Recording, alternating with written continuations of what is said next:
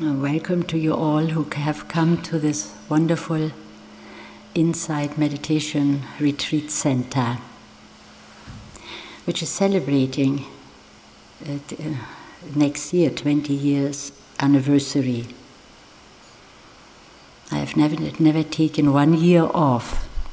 I come very faithfully from the first year till now. Will probably be part of the celebration next year. And also what I noticed, every time I come here, I see that there has been a marvelous effort brought forth to sustain this beautiful place. Those who have come more often here have perhaps noticed the same. To sustain this place and also to provide us increasingly with more comfort and beauty. Is that not true? Have you noticed? Annex and so on, other things, new walls, mending that what crumbles and heals that what is broken. So in a way I feel when I come here, it is, or like any other retreat center, with sometimes even my own, that we come here, it is like coming to a monastery. Perhaps few of you have wondered what a life of a nun and a monk in a monastery is. Some maybe have experienced it, but those who haven't and have wondered, I think you will have a little opportunity somehow to get a little taste of that life right here in the time you are spending here. And that is not to say that you should have that experience. Whatever it is, that will be maybe that what we originated. So a retreat center is a place in which we are relatively silent and experience stillness and some ease for ourselves. We are here freed of providing for shopping and food and of professional obligations. There are not so much distraction, and what is left for us is a space, I think, in which we can contemplate life or practice vipassana meditation. So, in undistracted ways. So we come together these days, for whatever time you have come, and be free from our obligations, be free from telephone and rental problems or marital problems, relationship problems and others. From the things which make or play a great part of our lives. And here we find a little room and a little space in which we can dedicate ourselves to what we are calling now vipassana meditation, can learn about this thing. A few of you have somehow are being old students will know what that means. It means nothing else but exploring our own lives. And in the words of Don Juan, it says, we exploring here life, our lives through developing that ability which can play witness to our lives, to see all the marvels of it. The Buddha, who is our teacher or our guide, for this practice expresses it in another way. This practice, this spiritual practice you have come to, is just the process of awakening, he says. When he was asked who he is and what he does, or what he is, he simply replied, "I am awake." There were no marvels to explore, nothing for him, just plain, "I am awake." The name Buddha stands for this, for one who is awake. And as I already said, he is giving us guidelines for our awakening process. And it is this experience, my dear Dharma sisters and Dharma friends, Dharma brothers, that is the heart and essence of Vipassana or insight meditation. This experience of awakening, it offers us, when we practice it, it offers us a way that can, of practice, that can awaken us and can open us to see very clearly our lives. What is our lives? Our bodies is our life. Our mind is our life. We can say also our heart does not refer to the beating heart that is body. It refers to the finer mind, I will say, to the one who senses awakeness, perhaps, to our heart, to our minds. And it offers also a practice by which we can awake to the world around us, not only to our own lives. And then it offers a practice in which we can develop a wise and a very compassionate way to relate and to understand all of it. Our world and the world we live in and the world which surrounds us. Doesn't that sound good?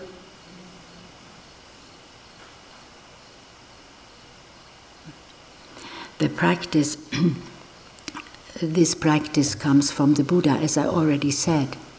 And when we realize that this awakened Buddha was a human being and lived I read the other day, 600 years before the time before Christ.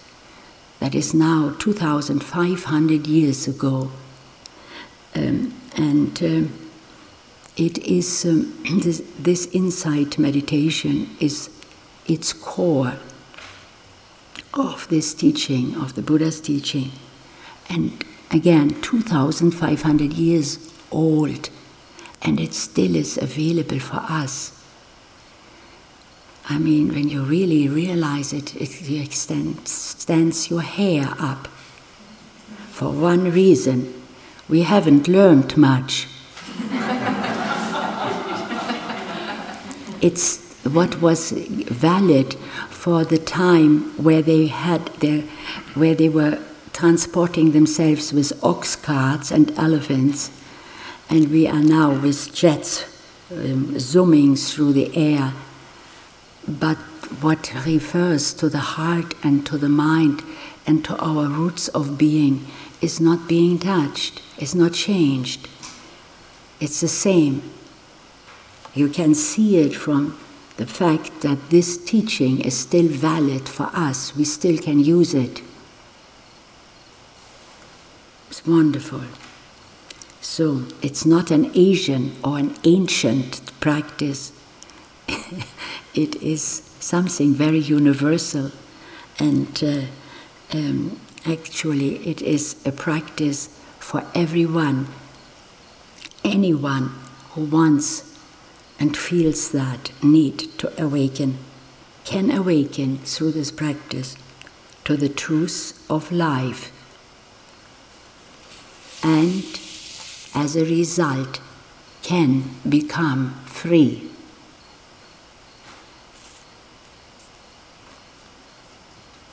So, it is a path of awakening, this insight meditation.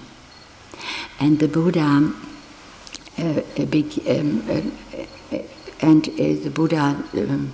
points out that it begins with what he coined as right understanding.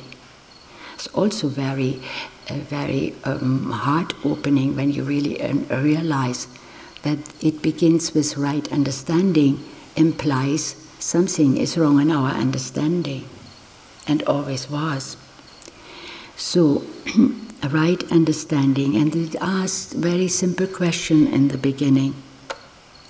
It asks questions of our heart, or our hearts, and the question is directed to, you will maybe recognize it, what do we really value?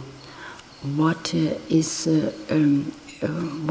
it that I care for most in this life?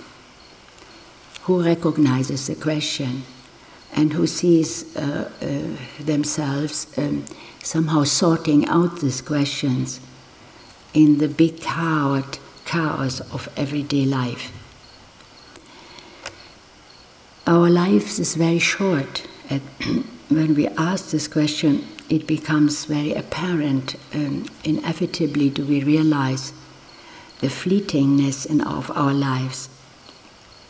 And our childhood is gone for all of us already. The adolescence also for all of us. For many, the adulthood is somehow fading away, and old age is winking and waving its flag. I can tell you that. I didn't realize it. Just when I really now realize, I know I'm 72 years old. So, and then ahead of that is death. It's now, when we realize this, we can somehow just move with that wave and let everything disappear in our dreams or in our wishful thinking. Or we can practice wakefulness, awakeness, and become aware or awake. We have a choice. So that is what is the very, very beginning of right understanding. We must ask this what is most important to us. And also, what do I want to have done in life? And what would I like to think about it when my time has come to say goodbye? This is very alarming, this question or this thought for many. Unless we really look into it, we will not find rest, and we will not come to right understanding. It is said that those who live a conscious life and conscious awareness at the hour of their death, they are just asking two questions. And that is, have I loved deeply and thoroughly, so that there are no regrets? Do I have lived wisely? It must be very terribly devastating, I think, and frightening, and inhibit perhaps to letting go this life when there is time, when one realizes one has very little done of that. I remember a friend of mine, it's the wife of Aldous Huxley. She told me that this was a question silently, apparently, at his death. what have I done, or did I love enough? But he answered it loud. The question was, he said, the answer was, all what we have to do in this life to open our heart to more lovingness and kindness. So he saw that at that hour very, very, very truly as a truth. So we can ask this question too. We don't need to wait to the last hour. We can ask now, do I live wisely? Do I dream too much, or do I love enough? Can I love more? This is the beginning of right understanding. It is that simple and that close to our heart. So we are looking at our lives then, seeing that it is fleeting, it is impermanent, and then taking into account what we value most deeply. And then in the same way we can look at the world around us. For as you remember, I said in the beginning, it is a practice by which we can come to learn about the world around us and understand it correctly. So in the same way now, as we have looked at our own lives, we look at the lives in the world around us. The near world, the close world, and the faraway world, where there is tremendous amount of suffering wherever we look. There are wars, there is starvation, there is hunger, there is a lack of medicine, there is sickness. So inevitably we will kind of feel, how can we help? How can we change the situation? How can we provide a more safer place for all beings on this globe?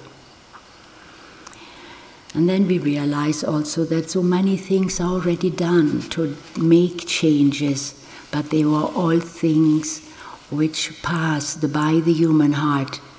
They came from changes, from economic changes and government changes and social changes, and they didn't do too much. Why? Because all these deep difficulties and problems we have globally or nationally or individually, they are coming from the human heart. They are created by the mind and the heart in forgetfulness, and they also, the solution of the trouble lies in the human heart, not in these great systems we have activated and brought about to help. They have their value, but they cannot reach to the marrow of the bone. So, and then we realize, as we continue looking at it, at our lives, that and the world around us, that there is a lot of misunderstanding. The troubles come from misunderstanding, from fear, from projections, from hatred and separation. And that all is what can be found only in the human heart, no other system, and no other systems outside of it. So that is referring all to right understanding. It starts with acknowledging these things, this world in its suffering, in its confusion, in its misunderstanding. And it also starts with looking at the suffering and the difficulties within our own hearts, within our own lives. True? True? We cannot argue that. It's hard to argue with wisdom. You will always lose, I promise you, from the beginning. So then then when we have sorted that out, we go back again what we value most, and ask. This is what right understanding asks us, to see what we value most and to understand that. And also it asks, right understanding asks us to find what we really care about, to find what we really care about. That comes from right, and the answer comes from right understanding our own process. And that can then become the basis of our spiritual path, of our spiritual practice, and can become the basis of Vipassana meditation, which is our spiritual path. So when we see now that things are not quite right in the world and within ourselves, we then become aware of some other possibilities, and as a first one, of the potential for us to open to greater loving kindness and to greater compassion, and with that to greater intuitive wisdom. So, and from in this way we receive from this heart our spiritual aspiration, our guideline for our flame, for our spiritual practice. And for some, as you may recognize as I say, some came just from this feeling to find out more, or how deep my suffering is, or to get it in terms, to get to terms with this suffering. Or others may have just come aspired from the heart, from a longing for being more connected to the divine divinity in you, or to life in general. Others just feel, I don't know enough, I want to find out, I want to understand more correctly and inquire more deeply into the life I live, into my heart, into my emotions, into my thoughts and my ideas.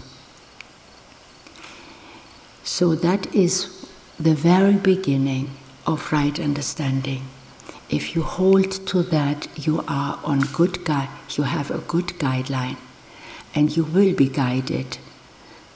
For you are not very safely. For you not going away from that what concerns you very, very deeply, and see in the last chamber, so to speak, in your heart.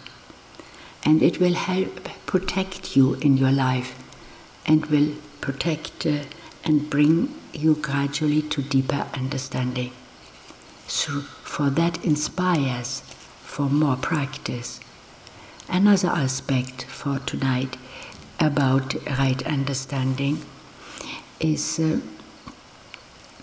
that it asks from us the recognition of what we call the law of karma. I do mention it, for some are only a short while here, a few days, 2 days or 3, and it is a most important aspect of right understanding, and to integrate it into our lives. I would like to quote the Dalai Lama when he was asked about anatta, or this law of, about the importance of the law of non-self, or the law of karma. And he said, it is much more of greater importance to learn and to integrate the law of karma in your life, for it is at hand with you and lives as you from moment to moment. And you have here a direct touch with your life, and something you can experience directly. From that you will gradually come to clarify more that so very difficult to understand, the very difficult law of anatta.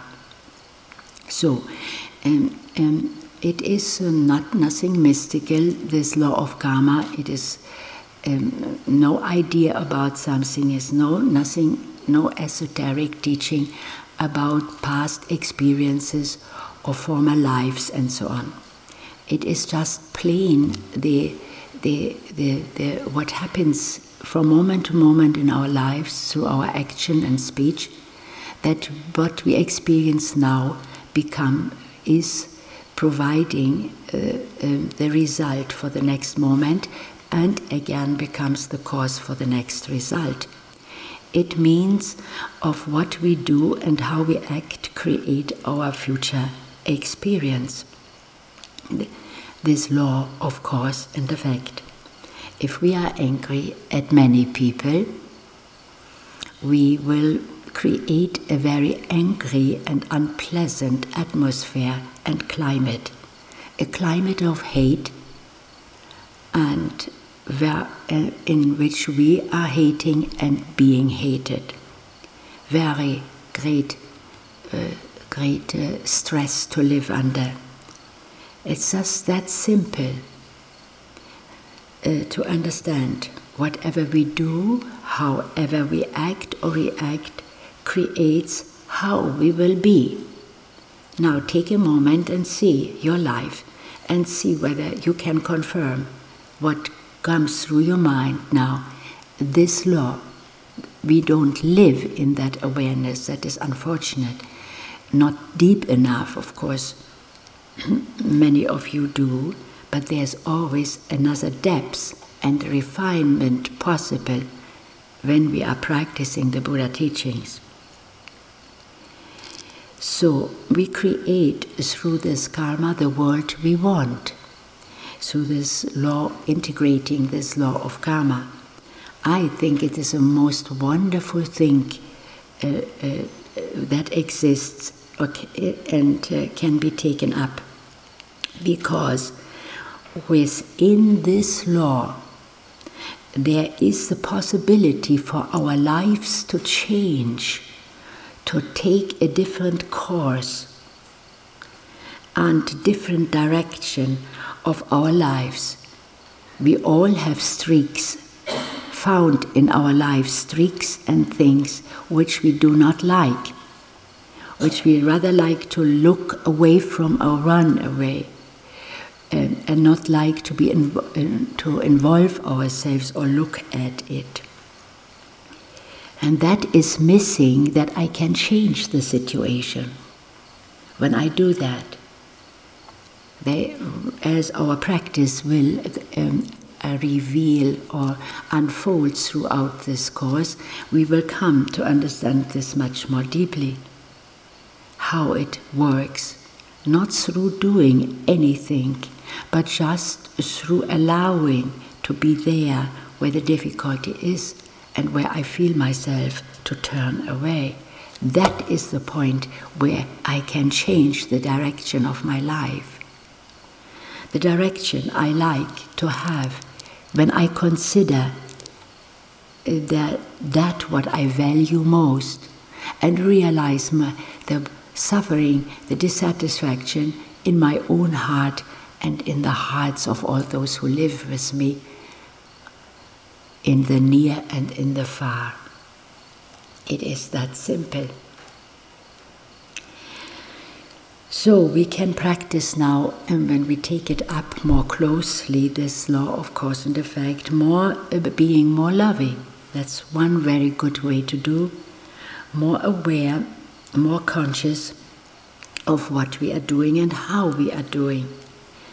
We can practice that in retreats, of course, and in the supermarket, in the line, a cashier line, or whilst waiting in the post office, or whilst driving your car.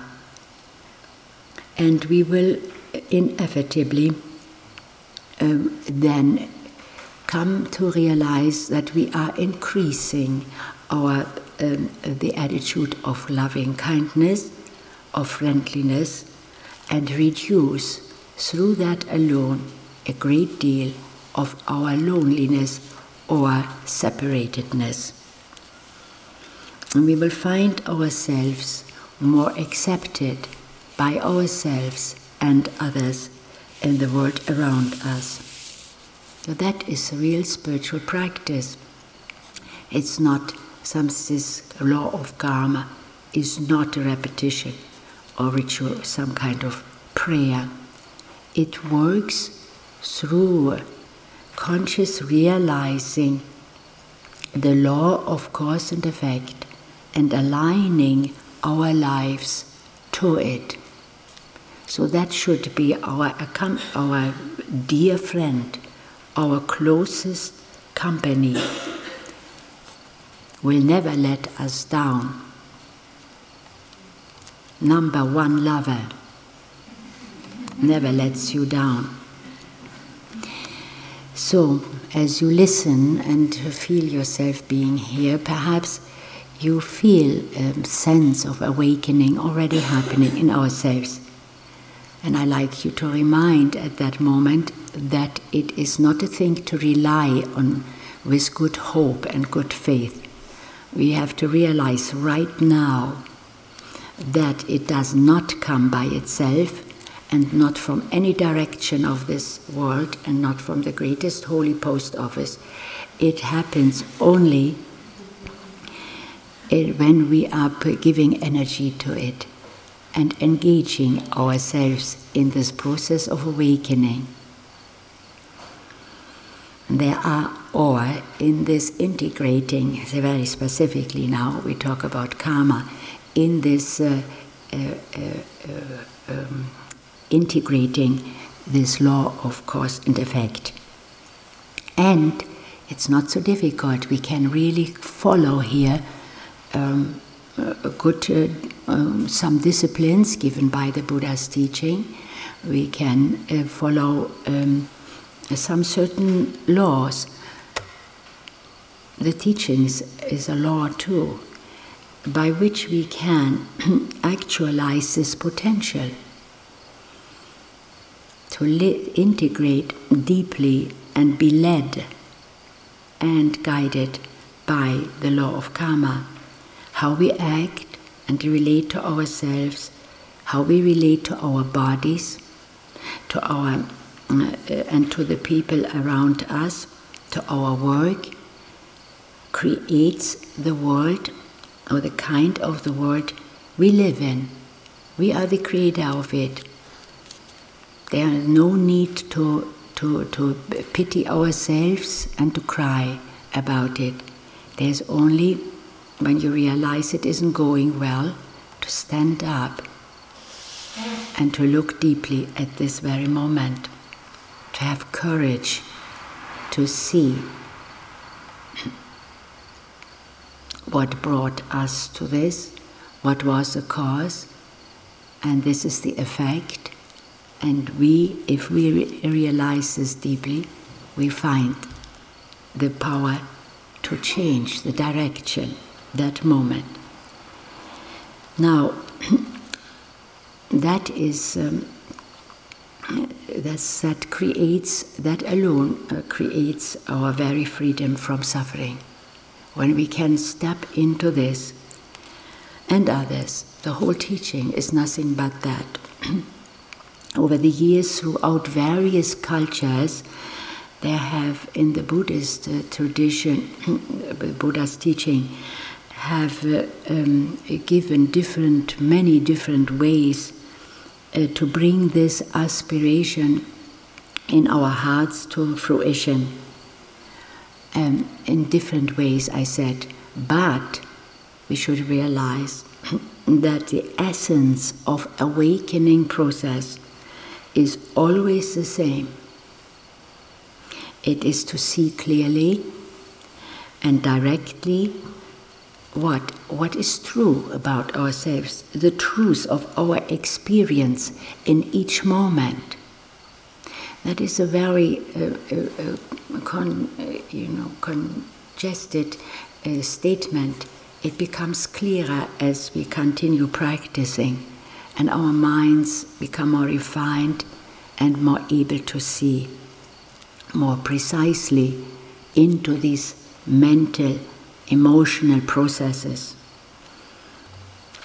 So it's always the same, the basis, the essence of this awakening process or the practices, to see clearly and directly our experience each moment, and to be aware and to be mindful. No more is to be done. Where does lay now the great, great secret of the teaching? In this, in just being present, being mindful to each moment of our experience. That is the power of transforming. That is the power of healing and of bringing ignorance to a halt and letting wisdom arise. So the practice is a very systematic, the practice itself now, Vipassana meditation, is a systematic development of opening and opening of awareness, called by the Buddha, this system which he offers us for the practice of being aware, the Satipatthana, Mahasatipatthana, or mindfulness or awareness of body, of feelings, coming from body and mind, awareness of state of minds, mental states, and awareness of the contents of the mind, our thoughts. So, and also in more particularly, it refers then to the thoughts which dwell in the efforts to understand, which can be the Dharma topics and the topics which help us clarifying our practice. To succeed in the cultivation of mindfulness, says the Buddha, is of highest benefit. It informs for the human being, for it informs this practice, the cultivation of mindfulness. It informs us of all aspects of our lives very precisely. It lets us discover our lives, our minds, our hearts, our bodies. And at first look, we would feel somehow, how the question arising, how shall I do that? How shall I begin? It looks like my life is a real kind of big assembly of problems, of hardships, of confusion, of little understanding. It's difficult. It's almost like it's an untangling of something in us here. So how to begin is, well, again with mindfulness, with the power of attention. We now have to see very clearly and to look into the field of our emotions, our fears, our attachments, our aversions. We have to look into our forms of suffering and joys or happiness in all aspects. And that means, of course, we are directing attention to all of these things, to all of our experiences. And we are learning by that, number one, to be quiet and not to justify and not to defend and not to excuse, but just to be quiet and to listen into that what we see in ourselves, in our bodies, in our minds, and in our hearts. And that is the way, and only this only way to come to wisdom, to develop wisdom, or to build up the little wisdom we have to its completeness.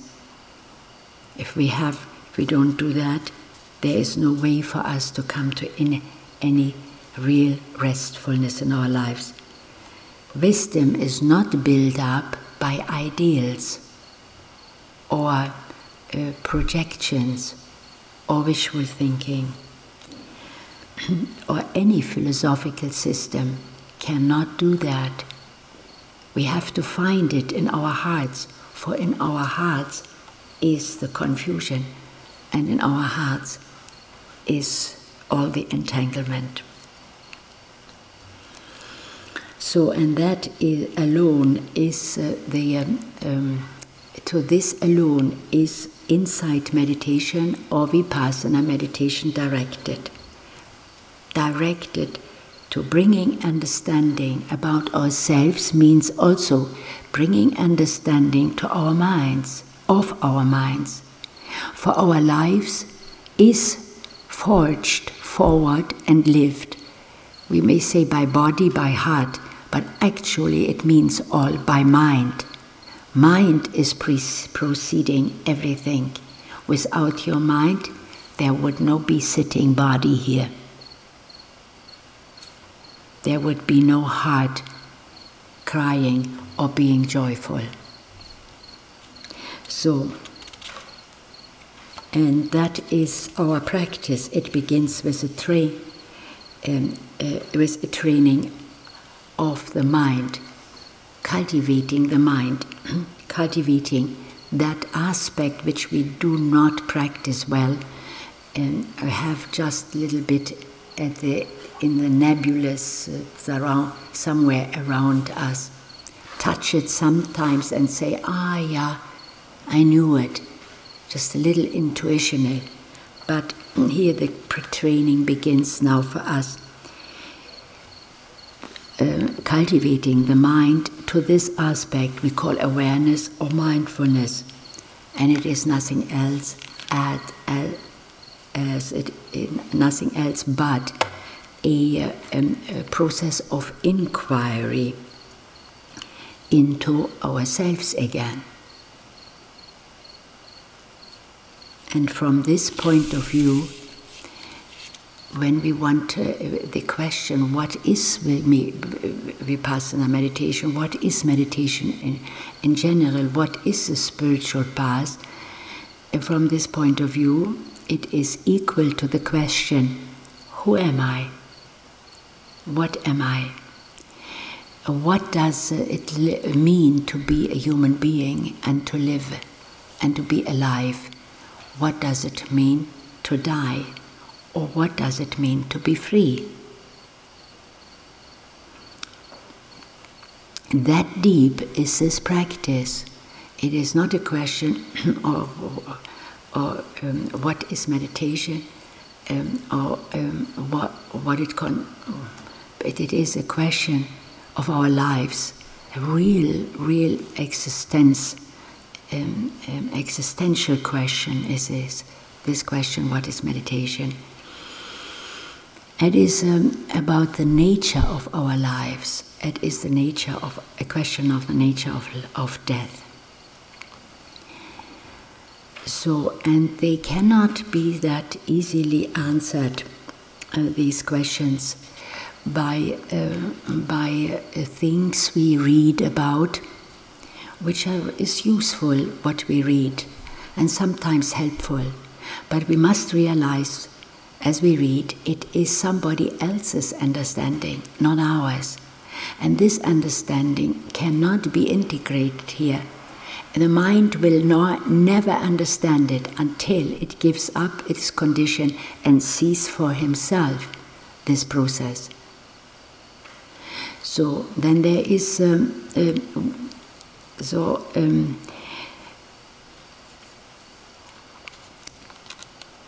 this is very important to understand, and it is a wonderful thing to know that we can discover, that we can have the wherewithal to discover these the answers to these questions. What is my life? What it means freedom?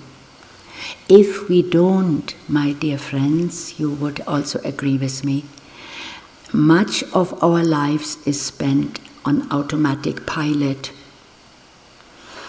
And we have done a lot of that, and many people have not even yet thought about it in any other way, but continue to live on automatic responses or pilots, pass through years of life driven by greed and aggression, by fear and anxieties, by accusation and endlessly by grasping after security in these very odd ways, grasping for affection, grasping for sexual pleasures, asking for power, grasping for wealth or fame or other pleasures. It is a grasping in general for security, for securing something what cannot be secured. This endless cycle of grasping, which extends from birth to death for most people, is called by the Buddha the samsara. So it is rare for us when you realize that you are breaking into this automatic way of life and have already made beginnings, and that we are realizing that we are working with this life that is given to us, and we are not wasting it, of which we know that we are growing older and that we eventually die. So that this question, what is life about? What means that? Why do I have to die? Why is so much suffering? And this awareness of this suffering, of this condition involved in this life, that was the beginning for the Buddha's spiritual path. When he saw that how lives are involved in suffering, how beings are being born and continue in it and grow old and die. And that was, his question was, how can I come to an end to it? How can I evade it? Not by taking my life, but by looking at this life deeply in compassion and in loving kindness. That is where he began his practice. Each of us, we all have this question posed in our own ways, and try to understand this life. And that is the point of Vipassana meditation, to understand this life deeply, understand ourselves and all our experiences. That is Vipassana meditation. That is insight meditation, to understand all this and to become free and to live that life in freedom. It doesn't need to finish. So, well, let me see the time.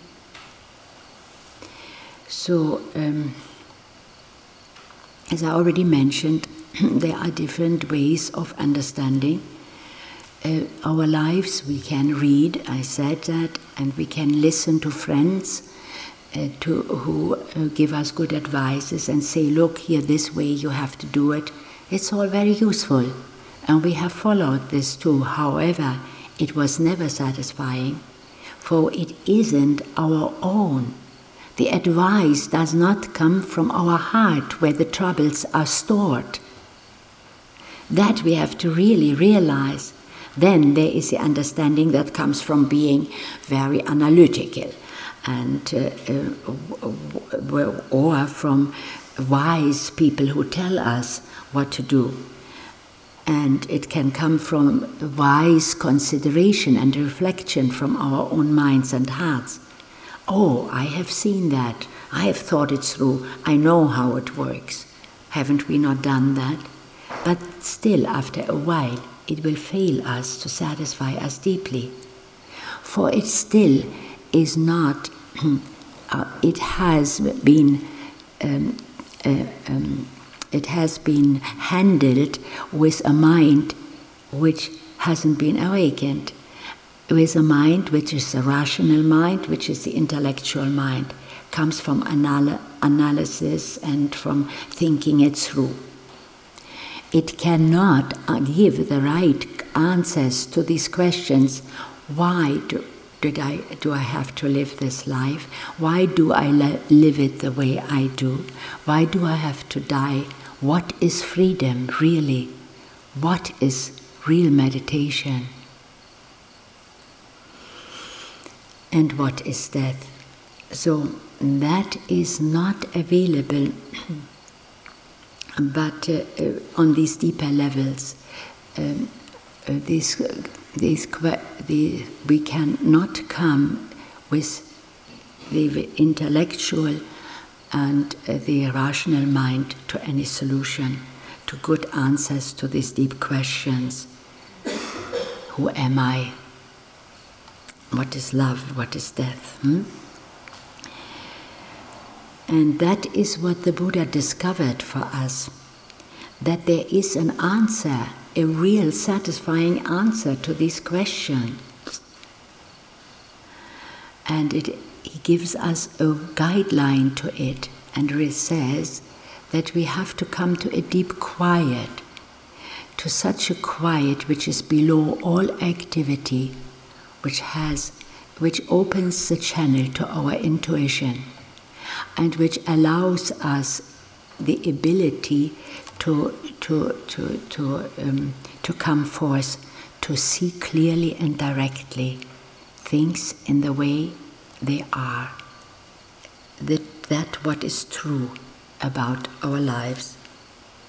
So, and that is what you and we all now are going to engage in ourselves, to do this process of awakening, of creating the channels to our intuition, to refine our minds to that capacity and ability to see directly and clearly by applying mindfulness and awareness to all these aspects of our lives. You can sell your television set, you can give up all your great habits or your great hobbies, you can replace it with this practice, and you can be assured that you will be richly awarded. For awakening is inevitable if you engage yourself in this way. And that is on one level nothing else but following the Buddha Dharma or the Buddha path. Now that is not a brainwashing, don't accuse me for that. And it is not something personally from me. I just convey to you what the Buddha teaching is and what is available in myself as to what I have seen and as being true and what works. So I will engage ourselves, all of us, in different ways in order to refine this mind, to bring about this mindfulness, this awareness, this ability to see clearly. And I support it with different ways of meditation. It is walking, it is a traditional way. I step a little bit out of the traditional path at times. That means I don't do anything else, but I take other aspects of the Maha Satipatthana, of the four foundations of mindfulness, into the formal training. There are very few things traditionally from this big teaching taken as into the formal training. We train awareness to the body, sensations in our formal training. We train our mindfulness and the development of awareness on the most important function of the body, which is breathing. And body sensations, of course, go together. And the postures of walking, the posture of walking. And that's about these three. They are the main stream, so to speak, of the formal training. I take other aspects, exercises.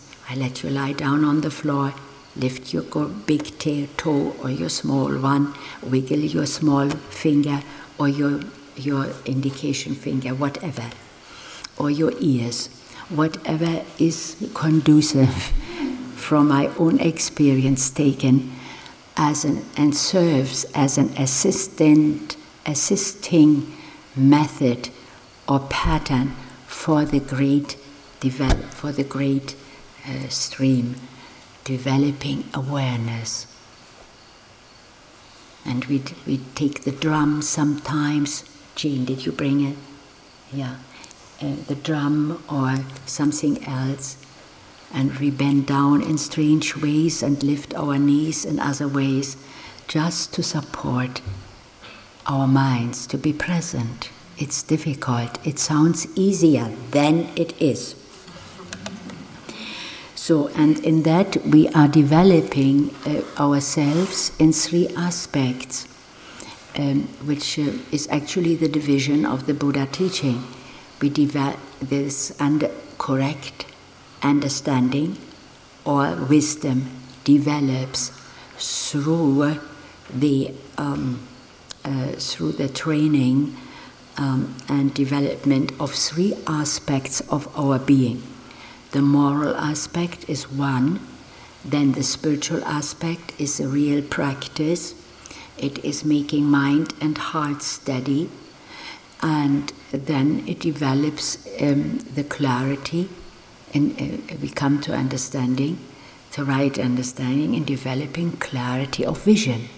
We look into it on energy level, and see through direct experience what's happening, how it all works here, how body works with mind, and how mind works with body, and how emotion works with our heart, and how the heart works with emotions. So, and that is a clear vision. It does not come via the mind's intellectual understanding. Clear vision of this energy field we live. On one level, it is all met as one and the same. That all these aspects of ourselves have a common denominator. Fine material energy. So in the Buddha calls this three division of his teaching Sila, Samadhi, and Panya. So nice names. If you find a stray dog, call it Sila. If you need a name for your future child or grandchild, call it Panya or Samadhi. Or, as I called an additional house which I acquired in my center 2 years ago or 3 years ago, and we called it Samadhi House. Sama gave the name to the Samadhi, to the house, Samadhi, the practice of making mind and heart steady, bringing it to steadiness. We're not steady. That means secure and confident and all other nice things, which make us stop reaching out for these things we think are giving us security. There is, by the way, a very nice book. I forgot about it. I saw it recently in my library. It's called The Wisdom of Insecurity by my dear old friend Alan Watts. And I have never read it. He gave it to me. Now I'm going to read it. But I saw it. I have it. You will not find it, I think, in the bookstores anymore, but in older, in old bookstores, second-hand stores. Now, my dear Dharma friends, Dharma sisters, Dharma brothers, this was all for tonight, in telling you what you are up to when you come to a Vipassana meditation course. I gave you actually the whole Dharma already. When you understand that, actually you can pack. You can go home. Don't need to stay and to go through the suffering. But before you leave, number one, you come and tell me. I want always to know when you sneak out. And then secondly, you don't leave before you have thoroughly investigated this in you, this understanding. Is it really complete? Do I understand completely? Then you don't go if you have no yes answer. And if you are insecure or unsure. This is another beautiful aspect of this practice. It brings us very naturally to a self-honesty about ourselves. There is nothing there which can be hidden before us when we are engaging the eye of discrimination, the eye of attention and penetrating awareness.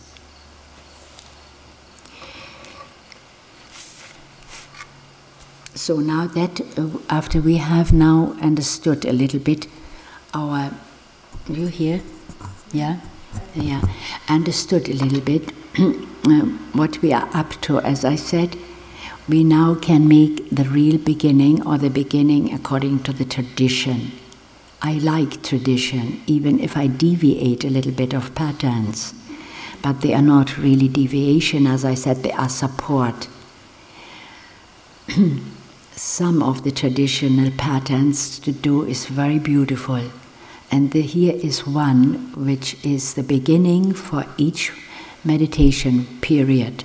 For those who are real devoted Buddhists or meditators, they can do that, what we call the threefold refuge, every time you sit down. And consciously commit yourself to this abiding in the Sangha, in the Buddha, in the teacher, our ultimate teacher, in the Dharma, the teachings, and in the Sangha, everyone who teaches, who goes and has stepped upon this path. So we will speak this ancient formula as a formal ceremony for initiating now our practical part. And I think we have 25 minutes, so that is pretty good. I can imagine you would like to alleviate a little bit some certain discomfort of your sitting posture. So would you please then let me just finish before that's a seal for what we said about Vipassana. And now, let's get up.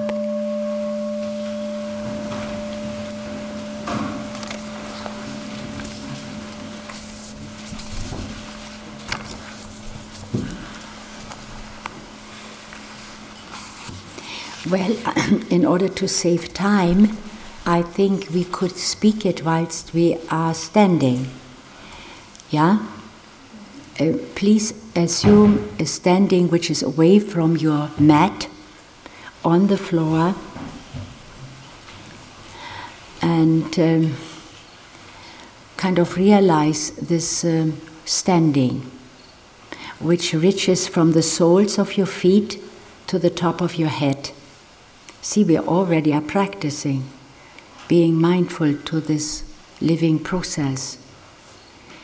And let your hands maybe be, it's better for holding the energies in, maybe in front of you, joined. I like it this way, and then I take the other one, and then do this, and tuck it into your diaphragm region.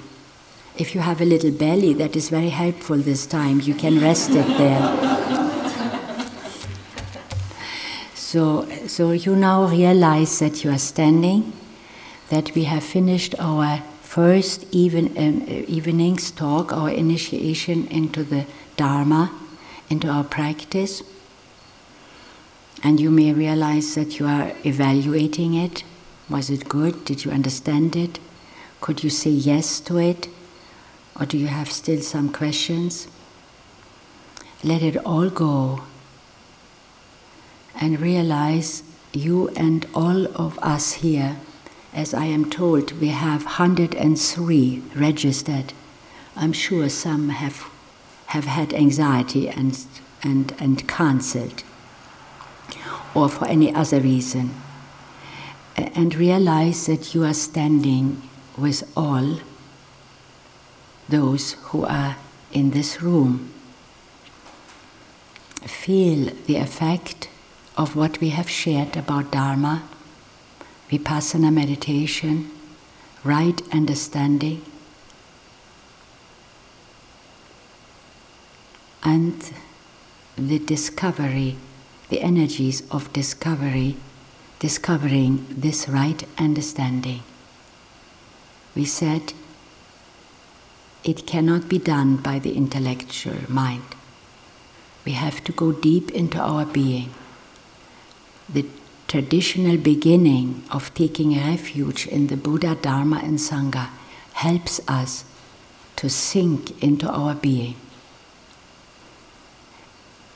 The first refuge, I take refuge in the Buddha, the one who shows me the way in this life. Would you like to repeat it or say it silently? We can all speak it together. I take refuge in the Buddha, the one who shows me the way in this life. That means also I acknowledge the seed of enlightenment within me. And I also acknowledge all the qualities which are embodied by the Buddha: fearlessness, security, safety, love, compassion. Second refuge, I take refuge in the Dharma,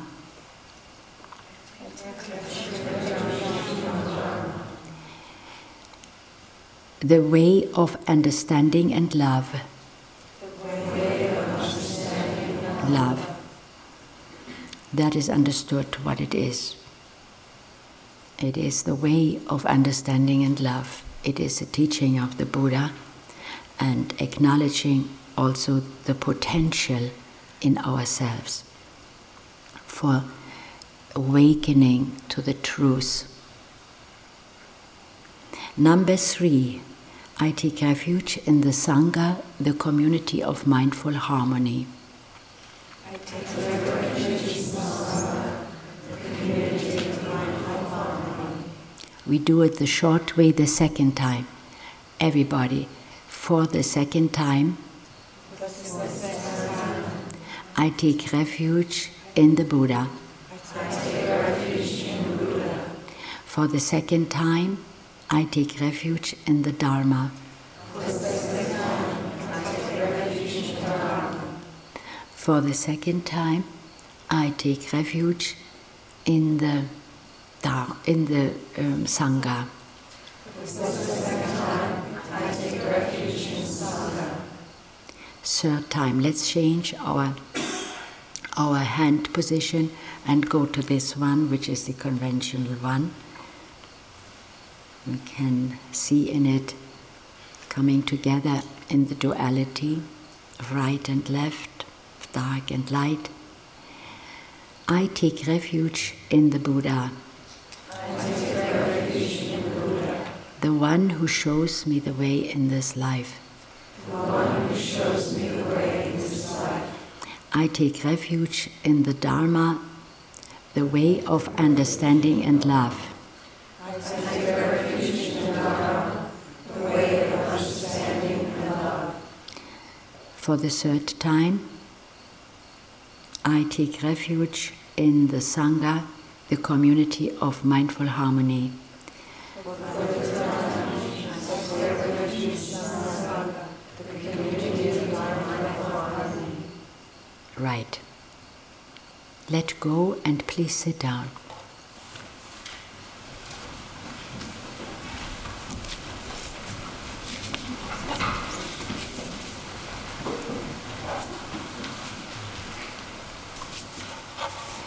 Now, with taking the refuge belongs also the commitment to conscious conduct of life.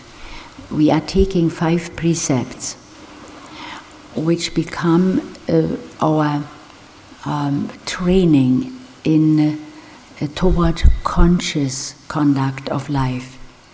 We refine our grossness and begin to establish in that a safety for our very fine spiritual work. We refrain from gross actions, taking life, taking what is not given. We refrain from doing any harm in our intimate life. We refrain from unwholesome speech and of substances which are harmful for body and mind. Those who have practiced are very familiar with this. I will one evening talk about it in more details, and so that we can take it up as a beautiful training in our lives at home. So let us speak them aloud. I think that let's, as those who have taken it, renew this commitment and to integrate it more integrated to such an extent that we can transform these restraints from what I just said, these 5 precepts, into beautiful qualities, into virtues. I accept the training to refrain from taking life and being violent. Please.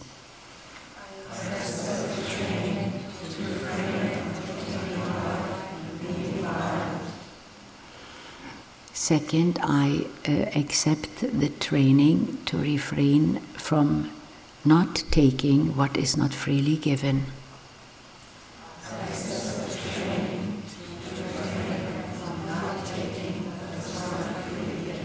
On the positive side, it would mean I am practicing generosity. I'm not taking.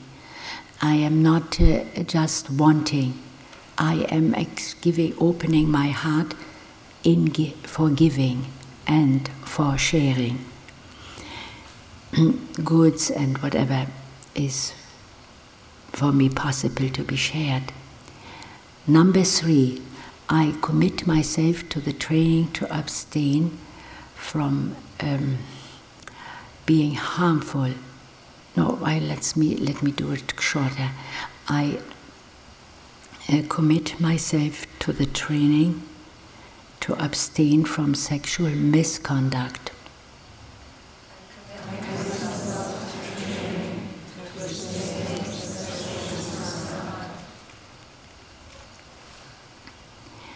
Number 4, I commit myself to the training to abstain from unwholesome and harmful speech.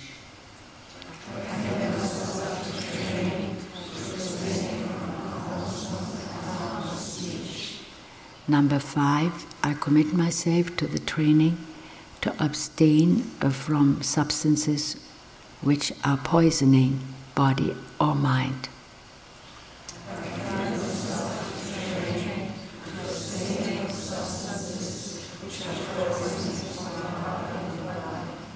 To that poison belongs also wrong entertainment and wrong television shows, or too much television, too much magazines, and so on.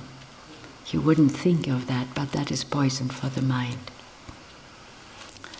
We can all talk about it when we are talking about these 5 precepts, this part of our lives called Sila.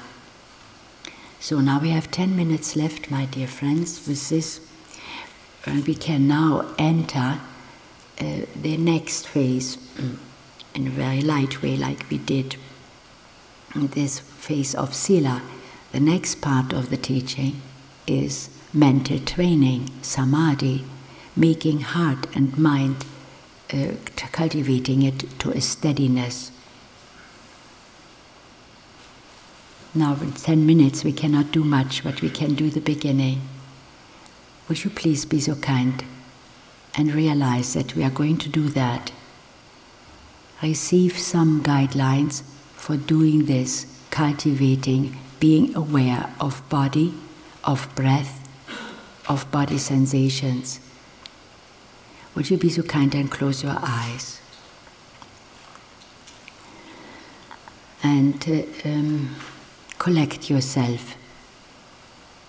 Somehow let thoughts go, let all words go, and realize that you are alive and that we are entering a spiritual training.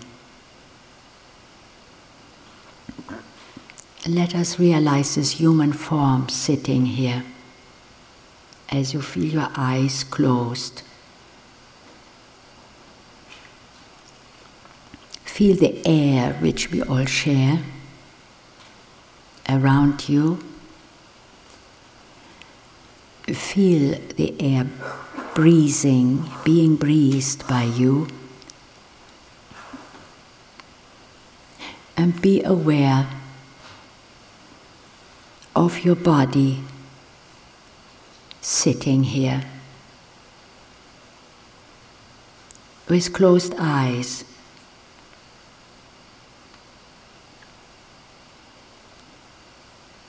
See whether you can feel the signs of aliveness, the movement of this breath, of a breath. Whether you realize you are in close connection with your human body.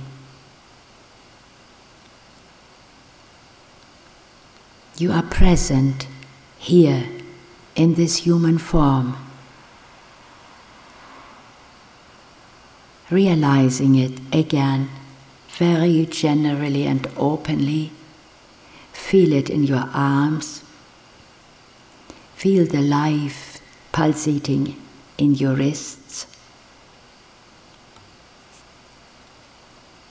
Notice perhaps obvious places in which you feel obvious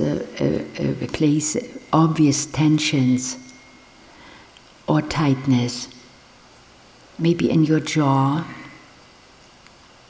or in your shoulders or neck, and maybe in your eyes. Can we let them become more soft?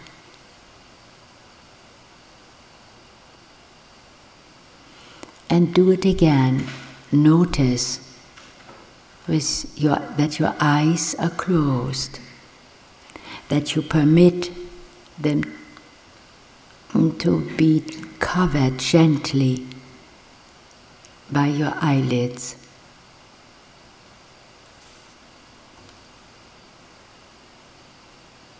And you may realize that you are needing more softness in your jaw or chin.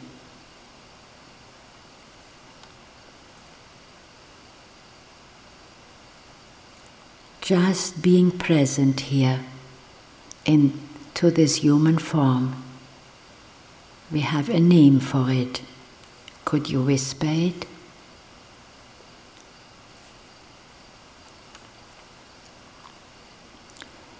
Let the hands and arms rest easily.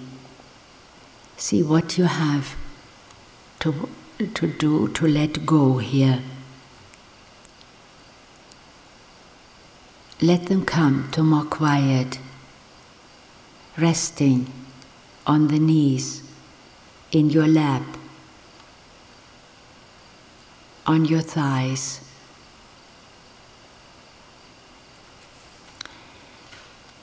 Feel the fingers giving into this rest.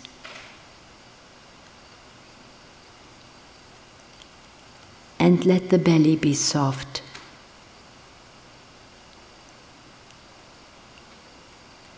And the breath come more easily, if possible, or naturally, by just noticing the fact that you are breathing in or out without the impulse to change it.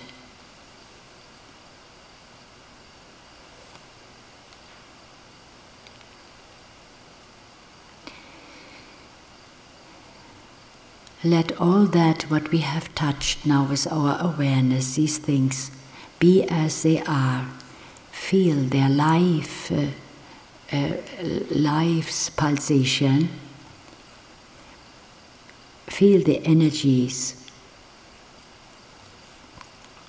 of your hands in your chin, in the touch of your breath. Feel it there, where you rest throughout your spinal column, and sit and be in contact with the floor. Feel it again. This strong part of our lives, of our body. Spinal column. Feel the erectness it gives us throughout the torso.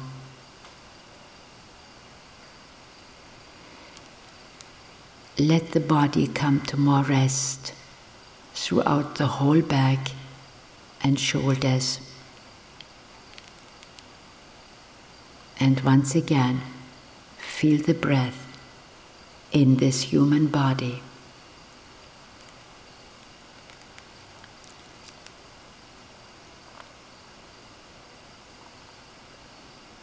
Notice it again, being breathed, receiving the breath in the chest or in the nostrils or in the belly or shoulders.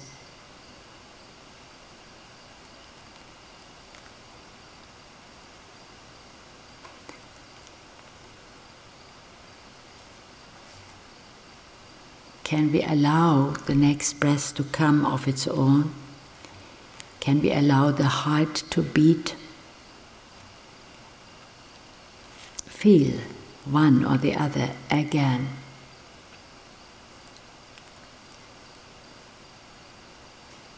Wherever you feel it, in the belly or in the nostrils, in the movement of the chest.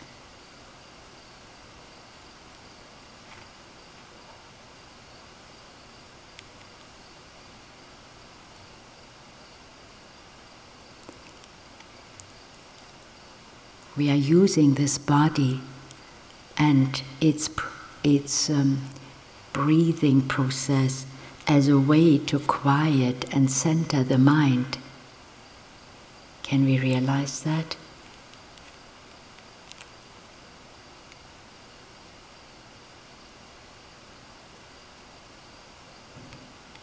Let the thoughts come easily.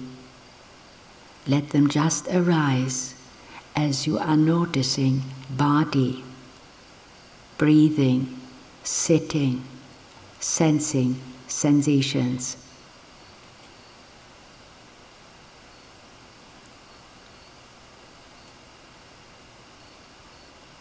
Let your mind, which concentrates into these different parts of your human form,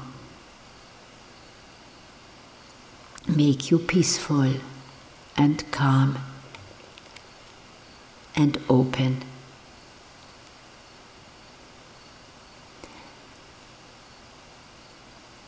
Let the thoughts arise and go away. Notice when you get pulled away with them. Return to body, to the wrist, to the hands, to the knees, wherever you feel invited.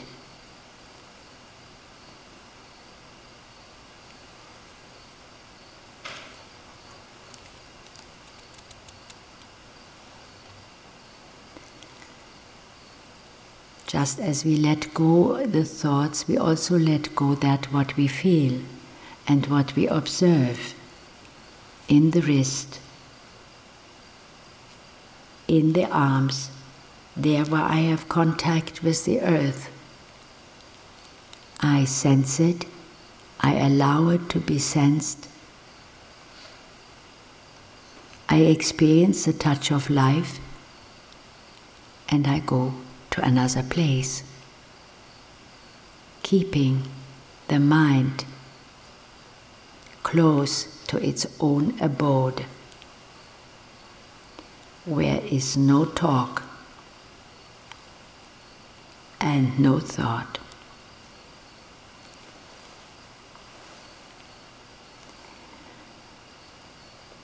Then let us take a moment now of just being present, as though you are present in the center of your being. Open your awareness like an umbrella, like a fan, and let the whole human body with its breathing be received in this open, receptive awareness, for no reason other than just to be present to this human form and to the rhythm of life, to the rhythm which sustains this body in its aliveness, breath, breathing.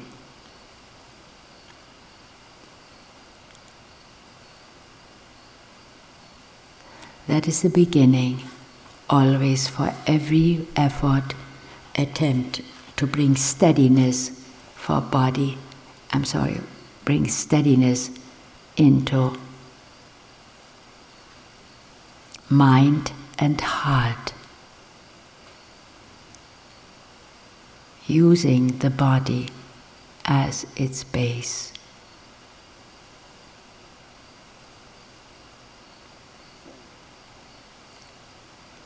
Let it breathe again. Notice this human form, sitting, being in attention, being attended by the mind which inhabits it.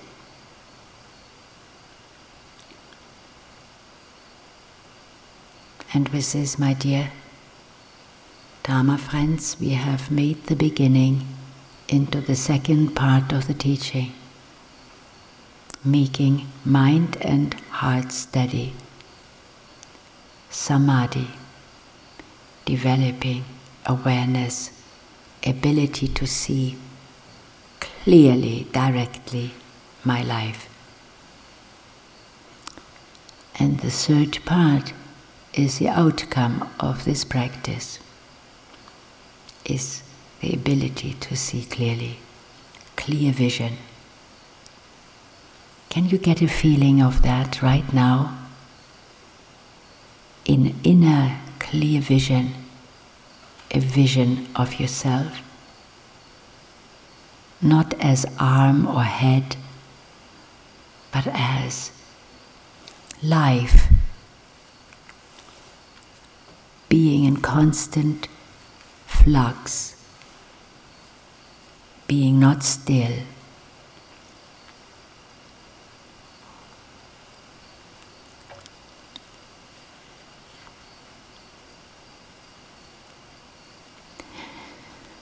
And let your breath now become a little bit more the main resting place. As you are noticing your body in different aspects and places, we now begin to get a touch of this essential function, breathing, and take another minute to notice it there where you most clearly feel it.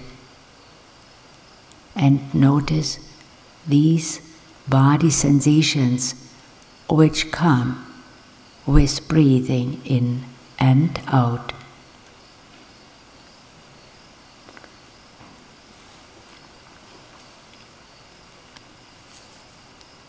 And if you feel yourself, you have to help and to assist your breathing, for you don't feel any, then let it be a conscious act. You realize you are helping it a little bit along.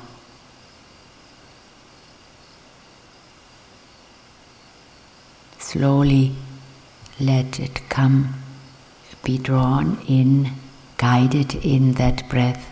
You can make 1 or 2, 3 stages, and slowly do you guide the breath back, just to get a touch of it.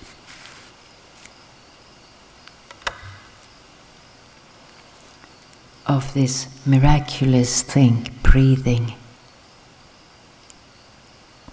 breath keeping my body alive.